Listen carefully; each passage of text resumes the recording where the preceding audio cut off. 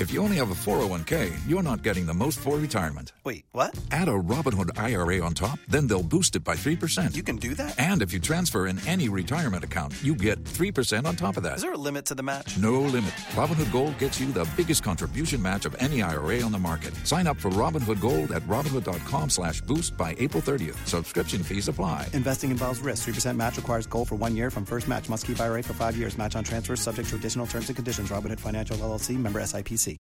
Well, joined in studio for the hour by one of my favorite radio and television personalities, someone who I've been following for literally decades. And for the last couple of decades, I've had the opportunity to call a friend as well. I am very, very pleased to be joined by veteran TV and radio talk show host and the host of the new Richard Bay Talk podcast, the appropriately named Richard Bay. Richard, it is great to see you. It's been way too long. Thank you for that intro.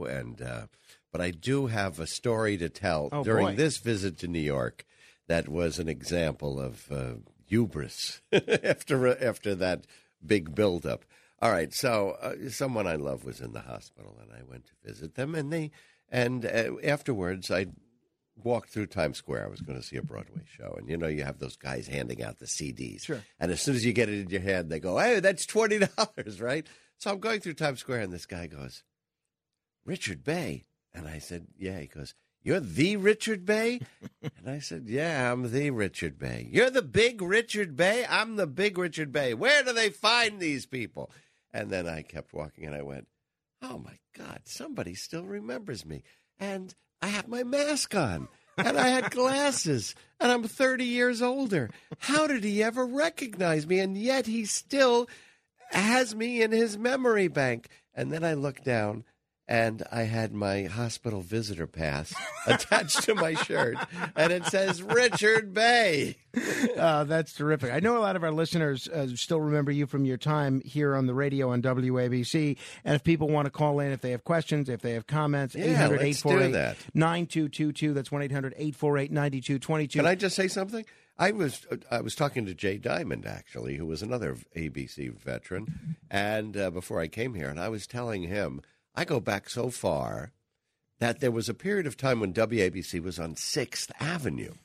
And I filled in for Bob Grant, and I interviewed Alan Simpson for an hour on the radio station, but it was on 6th Avenue. Yeah. Now, I think they moved to Two Penn Plaza, which is where I worked previously, and you did, around 88 or 89. Yeah. Does that sound about right? And then we moved into this building in the summer of 2020. I don't know, because 6th Avenue must have been like 87 or 88. Yeah, I think it was around 89 that they moved to Two Penn. But you used to live in New York for many, many years. You moved to Florida a few years ago. How's New York different now, New York City different as a visitor as opposed to when you lived here? Any noticeable differences? You depend on the period of time. This city, one of the things you can count on, as you can count on it as well when you get older, you change.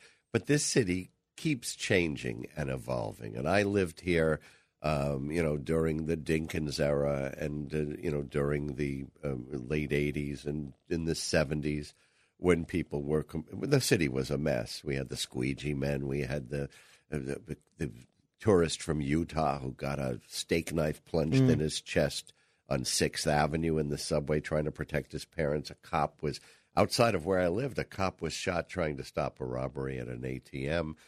You had graffiti everywhere. So I lived through that period of time, too. But one thing I will say is this city is so freaking expensive. It's just – the other day I was reading an article. One article said the median rent in Manhattan is $4,100. And that another article said it's $5,000. That's the median rent. That's incredible. Now, absolutely incredible. In Florida – there came a point in time when I said I wanted to move back to New York, and I took 2 weeks, and I came up here looking for an apartment to rent. And this was right after COVID.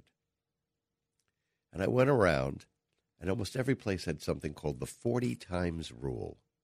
So you had to have 40 times the monthly rent in yearly salary in order to sign a lease. And if you got a cosigner, they would have to have 80 times. So I gave them my tax returns, and they said, yeah, well, you don't qualify. And I'd say, yeah, but last year was COVID. People weren't working, you know. I said, if you go back 2 years, I made a little bit more money. I worked in the theater. No, you don't qualify 40 times. You know what that means? That if you're looking for a $3,000 apartment, which is, you know, inexpensive, but not, you can't find one. Right. But $3,000, you'd have to make $120,000 a year. Mm-hmm. Just to qualify it's for it. Absolutely extraordinary. I mean, that, I guess, is the whole rationale behind rent stabilization, is to provide a dose of affordability. But those apartments are few and far between, as you know. Yeah, but I saw some statistics the other day about they had about 15 different New York City, American cities, and each one had the number of new apartments or condos being built. And New York, even though you see cranes around town and everything, it's really very low. They're really not building a lot in New York. They were building a lot of course, in the Sun Belt where people were going. You know, when you were on WABC, one of the things that I really enjoyed about your show, and I've tried to emulate this on this program to some extent. I noticed. Is that you really, it was such a tremendous variety of subject matter on any given program. I mean, it was clear to me how much work you were putting into this show. You would have really fun bits like Bay the Barbarian, where you'd satirize the kind of monstrous right-wing talk show host. You would do the film reviews with your dad, Dick and Dad go to the movies. You'd have great song parodies, you'd do interviews, you mix it up with the callers.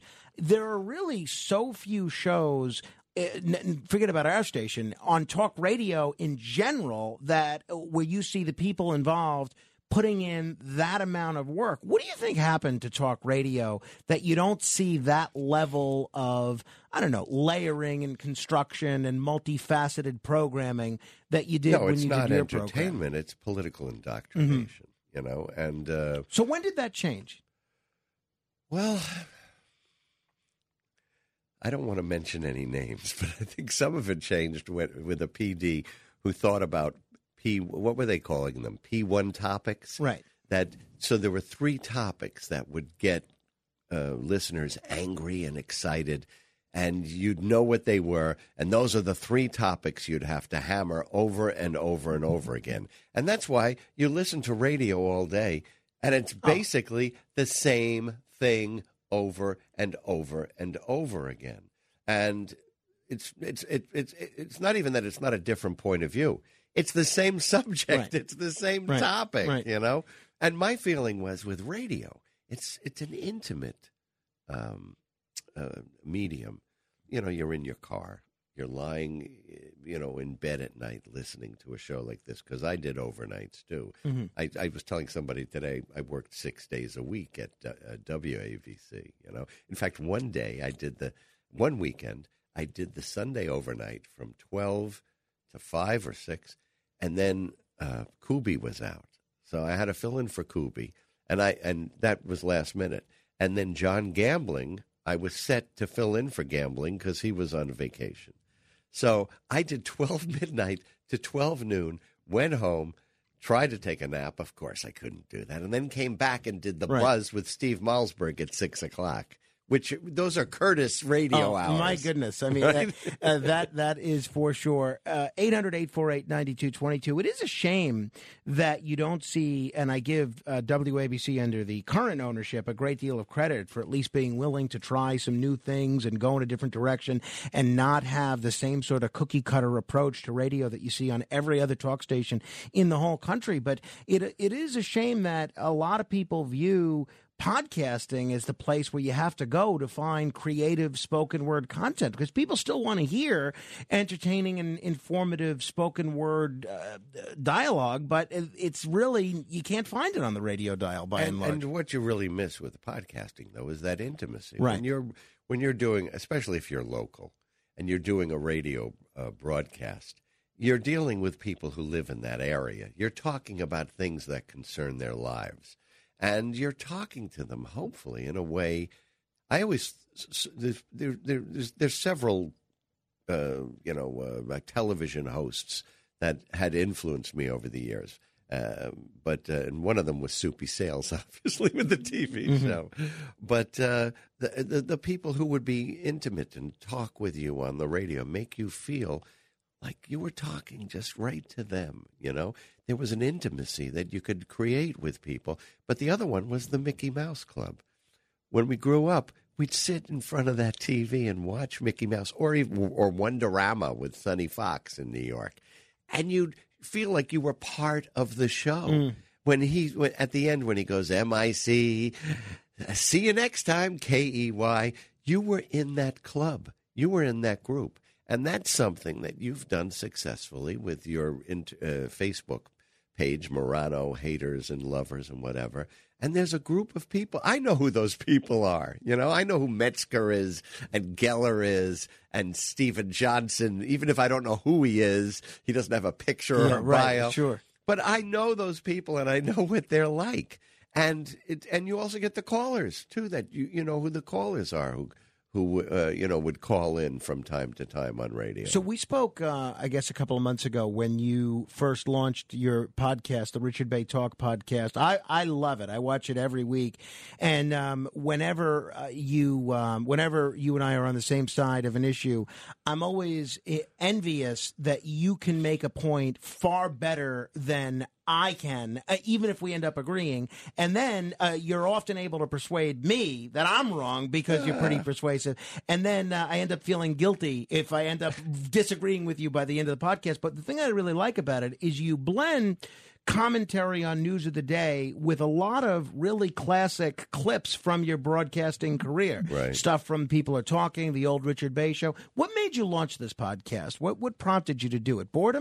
No, actually, it was... when I worked on Sirius XM for a while, primarily filling in for Lynn Samuels, who was on ABC, and for a guy named Alex Bennett, who was actually a radio legend, you know, when I was, you know, in college or in high school. You don't know him? No, I know him. Yeah, he's been a guest on the show. We were talking this week, actually. I tried to get him to come on this week, but the hour was too late for him. Well, he's even older than I am.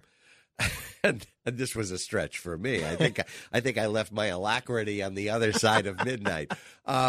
So what was my point here? No, I asked why you wanted to do the podcast. So my producer there, who would when I'd come into work, I'd have a stack of paper like this, because one thing I learned working on ABC is that if I was wrong about something, if I had misstated a fact, there was a viewer who was rushing to the phone to correct me, and I wanted to be able to attribute whatever I was saying to, a credible, although these days, what does that mean, credible news source, or a quote, or to specifically say, what had happened.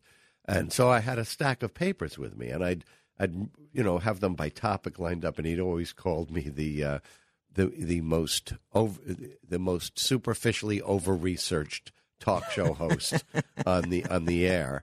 And he moved to Florida.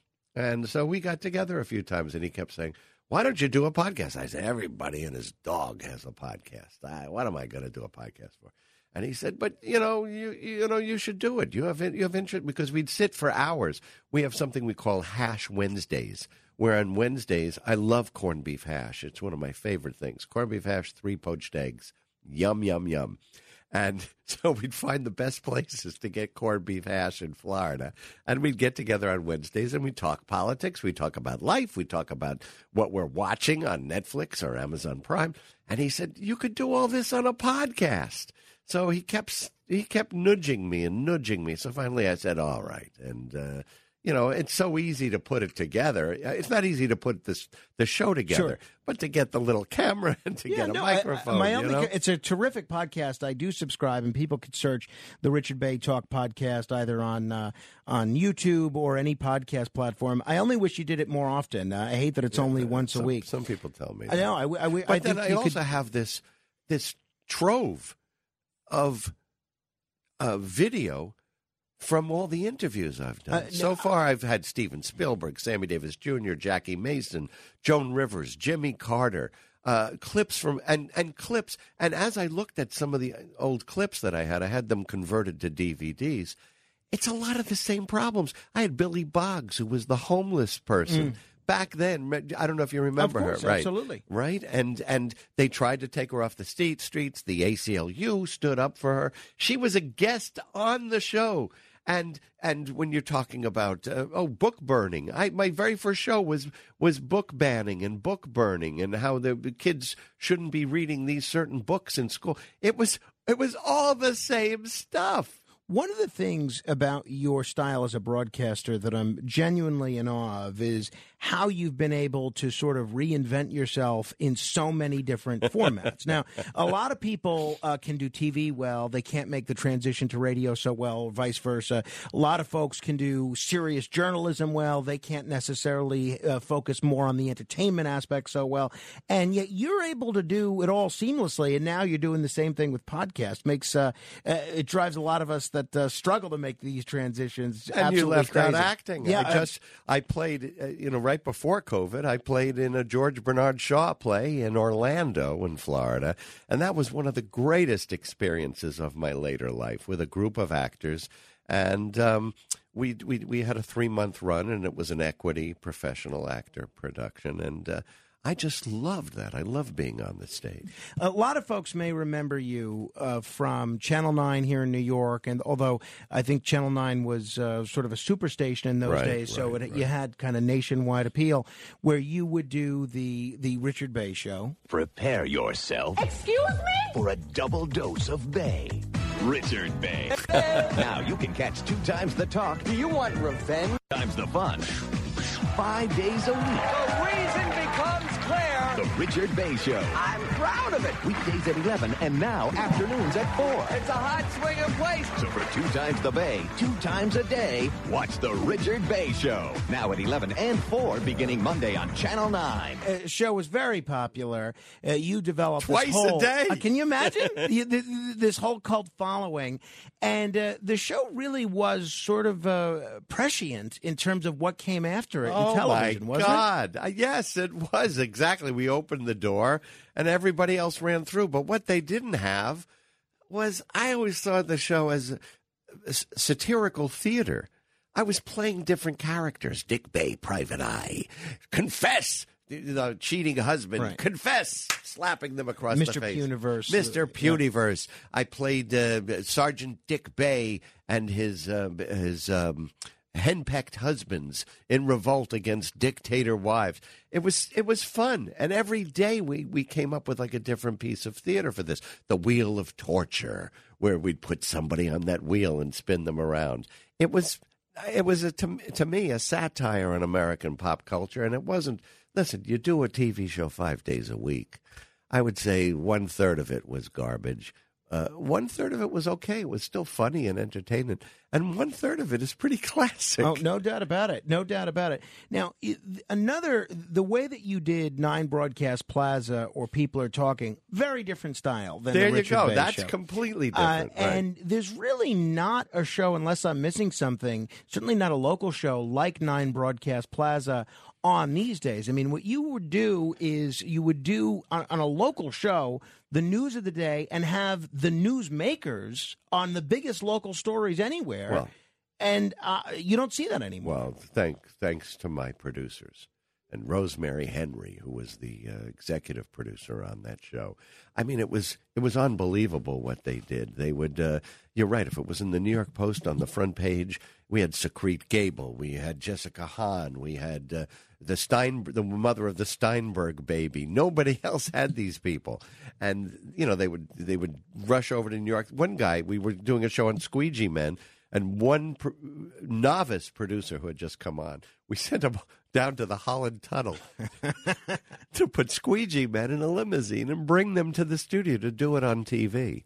And you're right, we were in Sea Caucus, but it did cover this whole area, and it felt homey. It felt like it was part of this community. That reminds me to go back to my initial question to you.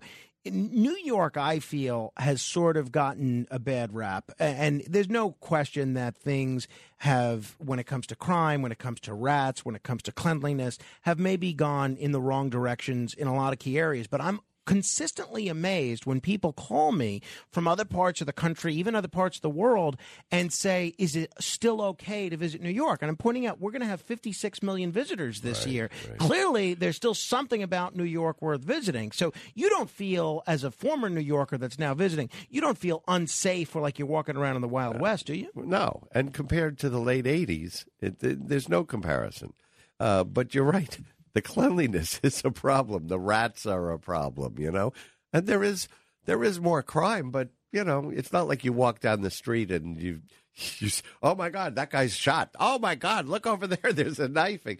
I mean, these things do happen. The thing is that New York is a media capital. Right. So every time somebody gets shot, stabbed, robbed, the house burns, it's in the papers. So you feel like you're constantly deluged with catastrophe and murder. And when we come back, we'll take your calls at 800-848-9222. We want to get Richard's take on what's happening in the world politically and where we go from here, not only in the midterm elections, but all the other many issues in the news that have a lot of people worked up. This is The Other Side of Midnight. My guest for the hour, the one and only Richard Bay. If you want to comment, you can do so, 800-848-9222, straight ahead. The Other Side of Midnight with Frank Morano. It's The Other Side of Midnight with Frank Morano. My friends, either you're closing your eyes to a situation you do not wish to acknowledge, or you're a pink panty-wearing commie liberal who is supportive of a terrorist regime in the international community. Well, you got trouble, my friend. Right here, I say trouble in the world community. Why, sure, I'm a peace lover, right? Mighty proud to say it, always mighty proud to say it. I consider that the time that I spend talking about peace is golden. Helps me cultivate a sweet nature and a compassionate conservatism and a few votes. Ever try to send a fleet of ships halfway around the earth and keep the tensions going? But just as I say it takes judgment, brains, and maturity to bully the whole damn world, I say that any boob like Clinton can lob a missile into an aspirin factory. And I call that appeasement. The first big step on the road to the depths of Democratic hand-wringing. First, it's a little wine from the liberals. Then it's drinking beer with Saddam. And the next thing you know, you've got Al-Qaeda running around in a Muslim song parodies that Richard Bay produced and performed when he was here on WABC. And there's a whole collection of songs that you did, Richard, that now when I hear the original version of that song, I only hear your parody. You know, well, you did William Clinton Goodbye, which was, That's you know, right. Toot Toot Tootsie Goodbye. Right. When I hear either the Jolson version of that song, I only hear you singing. You know, They Just Killed Timothy McVeigh song that you did. The jihad, the American jihad. Yankee Taliban. I'm a Yankee Taliban. Exactly. And that's the kind of thing that you just don't see much of on radio But that these days. I mean, that's my favorite. And you want to know something? I've seen the clips of Hugh Jackman in Music Man, and I'm closer to the key than he is. I mean, I love Hugh Jackman. I love him, but man, he's just not. When he sings Trouble, it's a real disappointment. Robert Preston was incredible. Have you seen the new show? No? It's a fortune, right? Tickets are a fortune. I have a limit as to what I love theater, but I have a limit as to what I would pay. $125 is it. So what have you seen this week since you've been in town? I just saw A Strange Loop, and it was a strange loop. You don't want to get into that. Recommending? Not recommending? I think it depends on your tolerance for certain things. Fair but enough. I'm glad I saw it, and I was trepidatious about buying a ticket because when I read the reviews, although every one of them was a rave and it won the Tony Award and a Pulitzer Prize, when I read the reviews, I said, I am not going to be interested in a fat, ugly, gay, self-hating a theater usher. You know, and that's what the show's about. And it's about him writing a play. The show is about a fat, ugly, homosexual, self-loathing playwright who's writing a play. Sort of a play within a play. A play within a play. You know, I was listening to one of the podcasts that you did, and I think I've heard you tell the story before, either to me privately or in one of the discussions that we've had over the years. And you were talking about how when you were co-hosting the morning show with Mark Riley, who's a terrific broadcaster on WWRL, still a great guy. Mark and I keep in touch. Great guy. And you talked about how you were probably the only white guy on the station, and yet you were for Obama.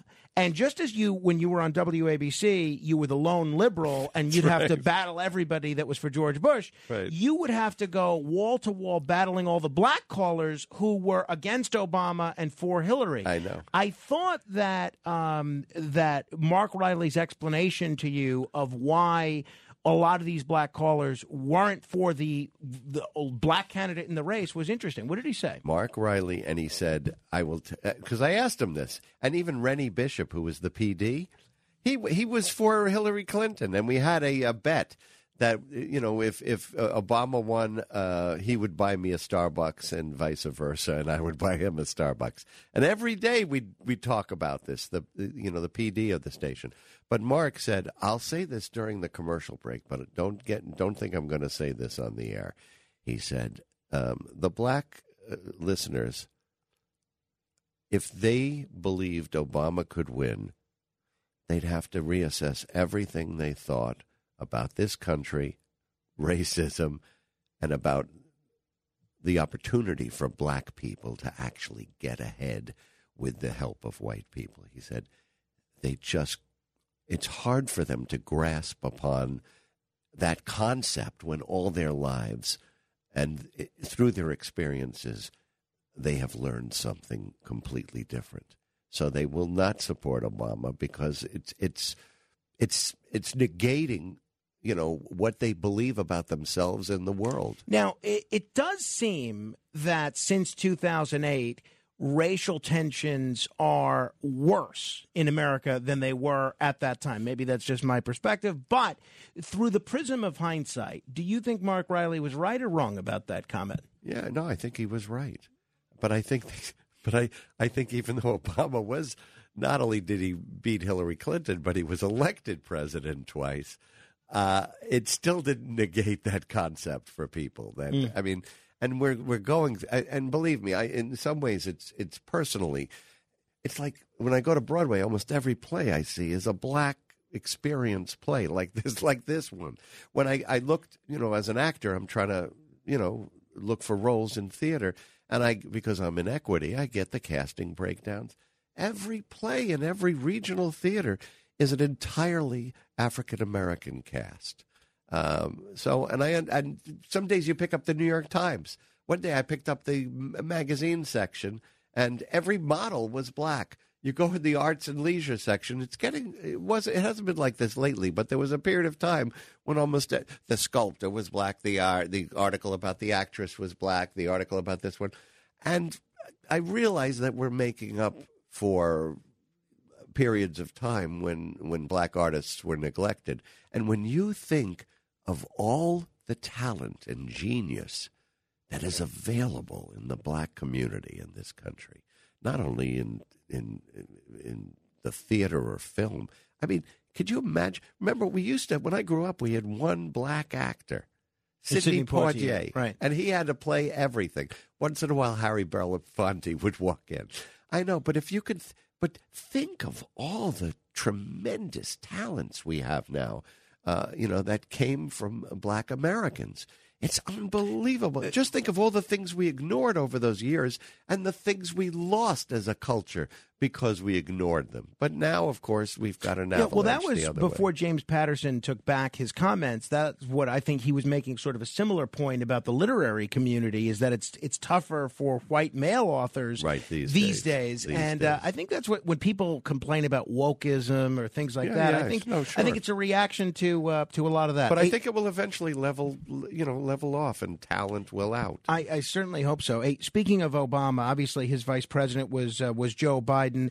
Biden and Trump Are we going to have time for phone calls? Yeah, we will. We will. Give me 1 second. Biden and Trump are in a very interesting position in that, by all accounts, both of them are probably the favorite to win their party's nomination. Yeah. And yet polling suggests that the majority of Democrats would prefer someone other than Biden. The majority of Republicans would prefer someone other than Trump. Now, you're a Democrat, but very independent Democrat. You voted for Bob Dole, Ross Perot, it's time for Ralph Biden Nader. to hang it up. And I do believe, as in that Maureen Dowd column, she said, this would be a great time for you to say, I'm not going to run again because I've accomplished so much. In one of my podcasts, I had a speech by FDR after he's starting his second term, and he said, we rolled up our sleeves and we accomplished things. And there are people who hate me, and I welcome their enmity. But in my second term, we will not only have their hatred, we will become their masters. So you're in the someone other than Biden. It's time for somebody new. Biden was a good transition, and he accomplished a lot at the last minute. I mean, our media is so crazy. I mean, a month ago, if you go back and read the newspapers from a month ago, Biden is finished. He can't accomplish anything. He's falling down. Then all of a sudden we kill Zawahiri. Right. We pass this the biggest climate bill ever. We lower or we negotiate some drug prices at least. We get the veterans bill for the smoke pits or the fire pits. The smoke pits. I mean, I'm sure I'm leaving something out, but it was like everything. There was nothing, and then somebody opened a big gate, and all this cornucopia fell out of it. And if you're going to give him the blame for the high gas prices, now they're lower. Now that they're going the other way, you got to give him some of the credit there as well. 800 But he deserves neither. Who's your candidate for 2024? If you had to pick, Well, to win or to dream? well, both. To win, probably Sherrod Brown. From Ohio. Ohio. He's won the senatorship in Ohio 3 times in what has basically been a red state. Including in years that Trump won Ohio, right? So there is a Trump-Brown voter. And he has got great working man creds and union creds, and he's a bright guy. The only problem is he talks like this.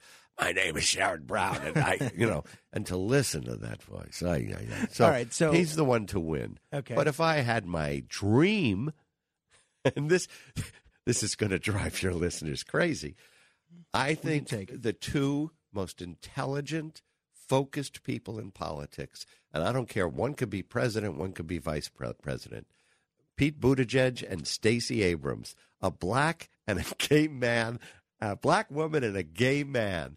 But that's a dream. I have a dream. You think Stacey Abrams pulls out the gubernatorial election in Georgia? Well, I hope she does, but I don't know. Probably not. Any prediction on Liz Cheney or Sarah Palin tomorrow? Or today? Liz Cheney's going to lose. And Sarah Palin might win. What I thought was interesting today was how the Senate Republican Committee has pulled back advertising for some candidates in 3 states. They're pulling back on Dr. Oz, where Fetterman is like 10 points ahead. They're pulling back on Blake Masters, who was the new golden boy, Peter Thiel's billion-dollar baby. And Kelly is way ahead of him in Arizona. Right. I forget. Yeah, go ahead. No, let me get to some folks that are queuing up to talk with you. 800-848-9222. Let me begin with Carol in New Jersey. Carol, you're on with Richard Bay. Hey, this is Carol, and you're the Carol that's on Morano Haters and Lovers, right? No. Okay. At all. Okay. Not at all. Okay. I love him. Yes. I'm not a hater. Thank you. I'll take it, Carol. What did you want to say to Richard? I love him too. Richard, I know you're half Irish, Yes. and your mother met Errol Flynn. That's correct. I remember that story. Well, what She happened? told that story. My mother was And going up a he- spiral staircase in Greenwich Village, and a guy That's right. pinched her on the butt and slapped her and said, "Move your ass, honey." And she turned around. She was mad, and it was Errol Flynn. You're kidding. And she bragged about it for Wow. the rest of her Your life. mother was groped by Errol Flynn That's and right. cursed at. Well, sort of. That's funny. 800-848-9222. John is in New Jersey. John, you're on with Richard Bay. Hey, what's up, guys? Hey. I heard corned beef hash earlier. Where? I was gonna say, I don't know if you guys. Well, there's one place in New Jersey, one place in New York. In Jersey, where I'm from, have you guys ever been to Harold's of New York? Harold's in Woodbridge. Yeah. Yeah, sure. I've been there. Yeah. No. But I've been to the Rio Diner many times. They have some of the best corned beef hash at Harold's? Oh, man. You order a sandwich for one person, and they come out with a pile for it'll feed 10 people. Yeah, that's what I was going to say. It's sort of the Jewish Carmines, right? You have to go there with 4 or 5 people. You can't go there just to have a sandwich for one person. Right. I don't love that, honestly. I like, be able to order a meal and you can have it if you want to split have it. But what was your New York recommendation, John? Yeah. Park East Kosher. Park East Kosher. I'm not familiar with that. Where is that? Yeah. They're uptown on First Ave and 90th, somewhere around there. All right. Well, I'll look it up.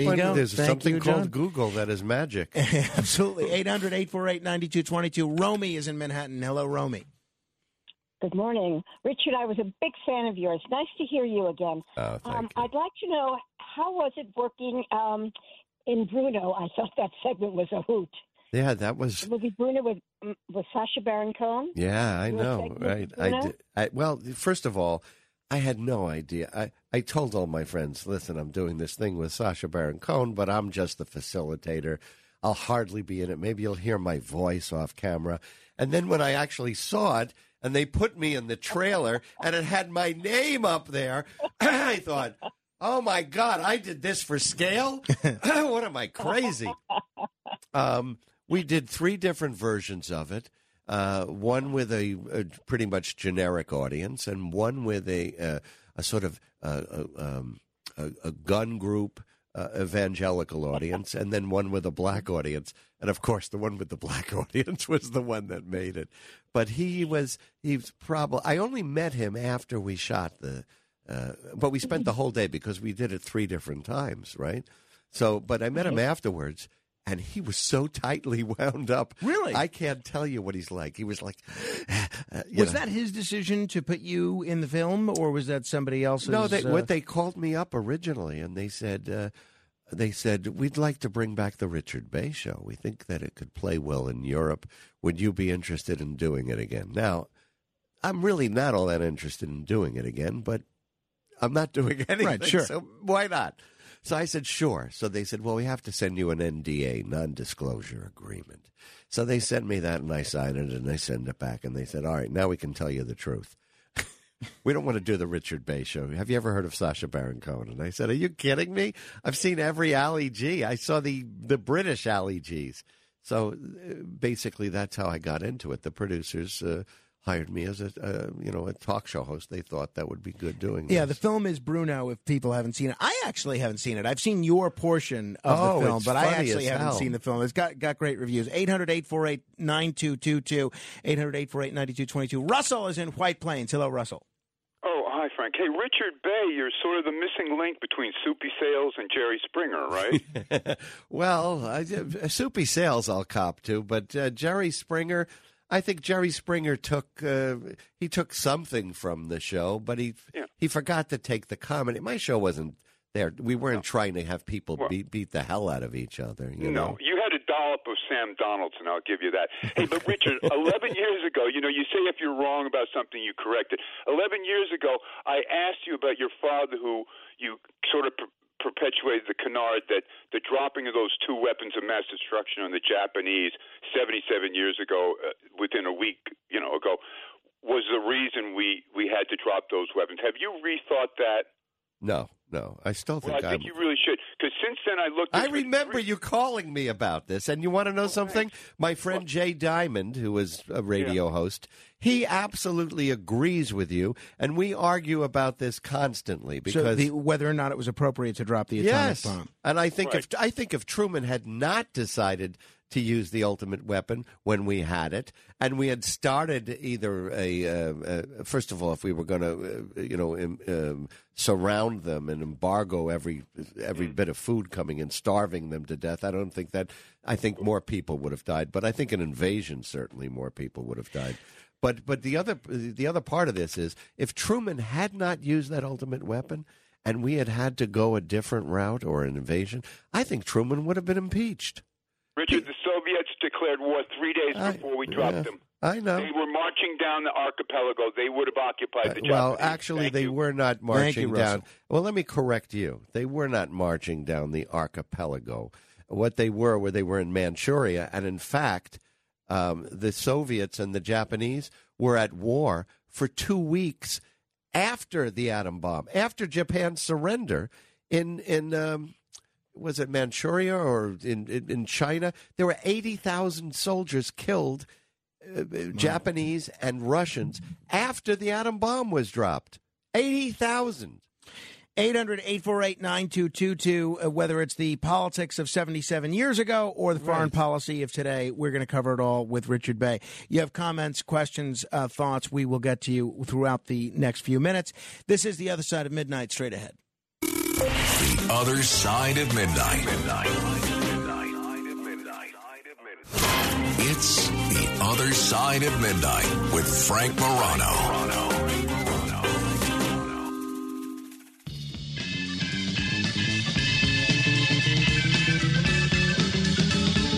What's the buzz? Tell me what's happening. What's the buzz? Tell me what's happening. What's the buzz? Tell me what's happening. What's the buzz? Tell me what's happening. What's the buzz? Tell me what's happening. What's the buzz? Tell me what's happening. What's the buzz? Tell me what's happening. Every weeknight on WABC in New York, the audience would know that this song, which was initially made famous from the rock opera Jesus Christ Superstar, was the beginning of a radio boxing match that was second to none with The Buzz with Steve Malzberg and Richard Bay. Very, very pleased to have I always thought Richard it was Bay. Curtis and Kuby for adults. That's one way of looking at it.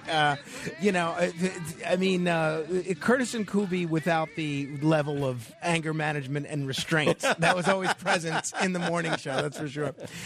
Hey, real quick before we run out of time, give me your sort of quick take on the raid on Mar-a-Lago, what the political implications are, and not that you have inside information about what the grand jury is looking at, but where you think it's going legally. Well, as well. I think we're still in the midst of it. And at least Ron DeSantis didn't send the National Guard in to protect Mar-a-Lago. What if that had happened? I mean, there's so much misinformation out there. Until we know, exactly what this is connected to. We know the 3 crimes were mentioned, going in. It's very difficult to say how this will all play out. But you're not ready to defund the FBI yet. Not at all. Do people remember that 1 week before the election, Fox News, Bret Baier was on the air saying that the FBI was leaking to them that Hillary was about to be indicted. There's a headline on that. You could go look it up. It's on Real Clear Politics still. And that was an FBI leak. People forget that back then it was the Democrats who were saying the New York field office. It was Joseph Kallstrom, who had been Jim Kallstrom, right. He had been the FBI chief. He was working with Giuliani, and they were leaking stuff. Giuliani was on television saying something big is going to happen next week. And then what happened was they found Anthony Weiner's, Huma Aberdeen's computer. Yeah, Weiner sat in that chair recently, and he takes issue with the conventional wisdom that the discovery of that laptop played a role in Trump's election. I mean, he basically said there was nothing on the laptop, and that but it didn't matter because it was out there, and Trump used it. And Trump went on as soon as Fox News said Hillary's about to be indicted, he went on the campaign trail and said, "Have you heard the news? She's about to be indicted." I think that last thing did play a role in it because the people who were sort of on the fence said, enough with this Michigas. This other guy seems like he's nuts, but let's take a chance on him. I mean, it was, obviously she won more votes, and that's not the way we select a president. But it was pretty close in many places. Do you think if there's a Trump versus Biden rematch, that do you feel? How confident do you feel in Biden winning again? 60-70%. So you think there's a real chance that Trump could win the election if it's a Trump-Biden rematch? Well, I thought last time people would say to me, do you think Trump could win this election? I said possibly, but not probably. Mm-hmm. And that's the way I'd feel about this. Politics, you don't know what's going to pop up. That's for sure. That is for sure. 800-848-9222. Helen is in Fairfield, Connecticut. Hello, Helen. Hello there, guys. I'm definitely not here to flatter Mr. Bay. Well, you could flatter me if that would make you feel better. You I like. Oh, thank you. I'm obviously tuning in. I have no idea who you're going to have on the show, and I get hungry at about 1 o'clock, so what else am I supposed to do other than listen to you? I'll take it. But seriously, that's probably true. However, when I heard the pics of Stacey Abrams and Pete Buttigieg, who has done absolutely nothing, I mean nothing, to advance his position, I do not understand those pics. I mean, these are your dream candidates. You've given me a nightmare. Well, that's your opinion. Yeah. So, do you want to add anything as to why those two are your picks? I mean, you mentioned the identity politics aspect of it. But... Yeah, but that's not the reason. Well, the reason is they're the two of the most articulate people, two of the most people who are articulate in creating a vision for the future for America. I mean, when you talk to Pete Buttigieg, he doesn't evade a question. He answers the question, and he doesn't answer it in a sentence. He answers it in a paragraph. And I believe that he has done some stuff, as some important things. I think, remember we had the supply chain problems? They had to work to clear that up. It was really, what do we have, 80? We had 80 ships off the coast waiting to get to the docks in California. And within a month, it was down to like 20 ships. And now the supply chain problems are easing. We're going to have an electric car future. We are. Regardless of what anybody says, we're going to have that. And when we're talking about transportation. The airports are better. Have you been to LaGuardia lately? Although that's not Pete Buttigieg didn't do it. Right. But LaGuardia, which used to be the pits of all American airports, I went to the new Delta terminal. It's incredible. It's beautiful. And go ahead. Before I lose you, I wanted to get your take on the Nancy Pelosi trip to Taiwan. Very controversial. Now there's a second congressional delegation that's going to Taiwan, in case we didn't make our point with the first one. Give me your take. It's very clear the Biden White House did not want her to go. It's very clear the Chinese very upset about this. Do you think that she did the right thing by going? Yeah, I don't think. When you have an invitation to go to a country, a third country shouldn't prohibit you from going, especially not an American or an American politician. I think she was right to go. It's the Chinese are going through their rant. Chinese got a lot of problems right now. Their economy is not in good shape anymore. And neither is Russia's, by the way. Russia just announced their first quarter GDP after the war, and they're negative 4%. Now, what were we down? Negative 0.1? Yeah, it was negligible, 0.1 or 0.2. They're down 4%. Their GDP. Yeah, and this zero COVID policy that they have in China. It doesn't seem like that is going to do any wonders down for their economy. 800-848-9222. Arthur is in Bayside. Hello, Arthur. Hi, Frank. This is for Richard. I understand he has to make a buck, and get more work, and that's okay. But I wish he would at least admit that he hates Trump. Yeah, I don't think he's a secret Trump admirer, critic, right? I mean, you're not masquerading. It's not that I hate Trump. I hate what Trump has done to this country. That's what I hate. I mean, I don't have I don't have a personal animosity for him. If anything, I think he's a pathetic creature. I think good. I'm glad you bring that up. Also, Richard, I'm kind of But that's not disappointed. hatred. That's not hatred. What? That's not hatred. I think he's missed. Oh, the way you went on Facebook with me on Richard's post.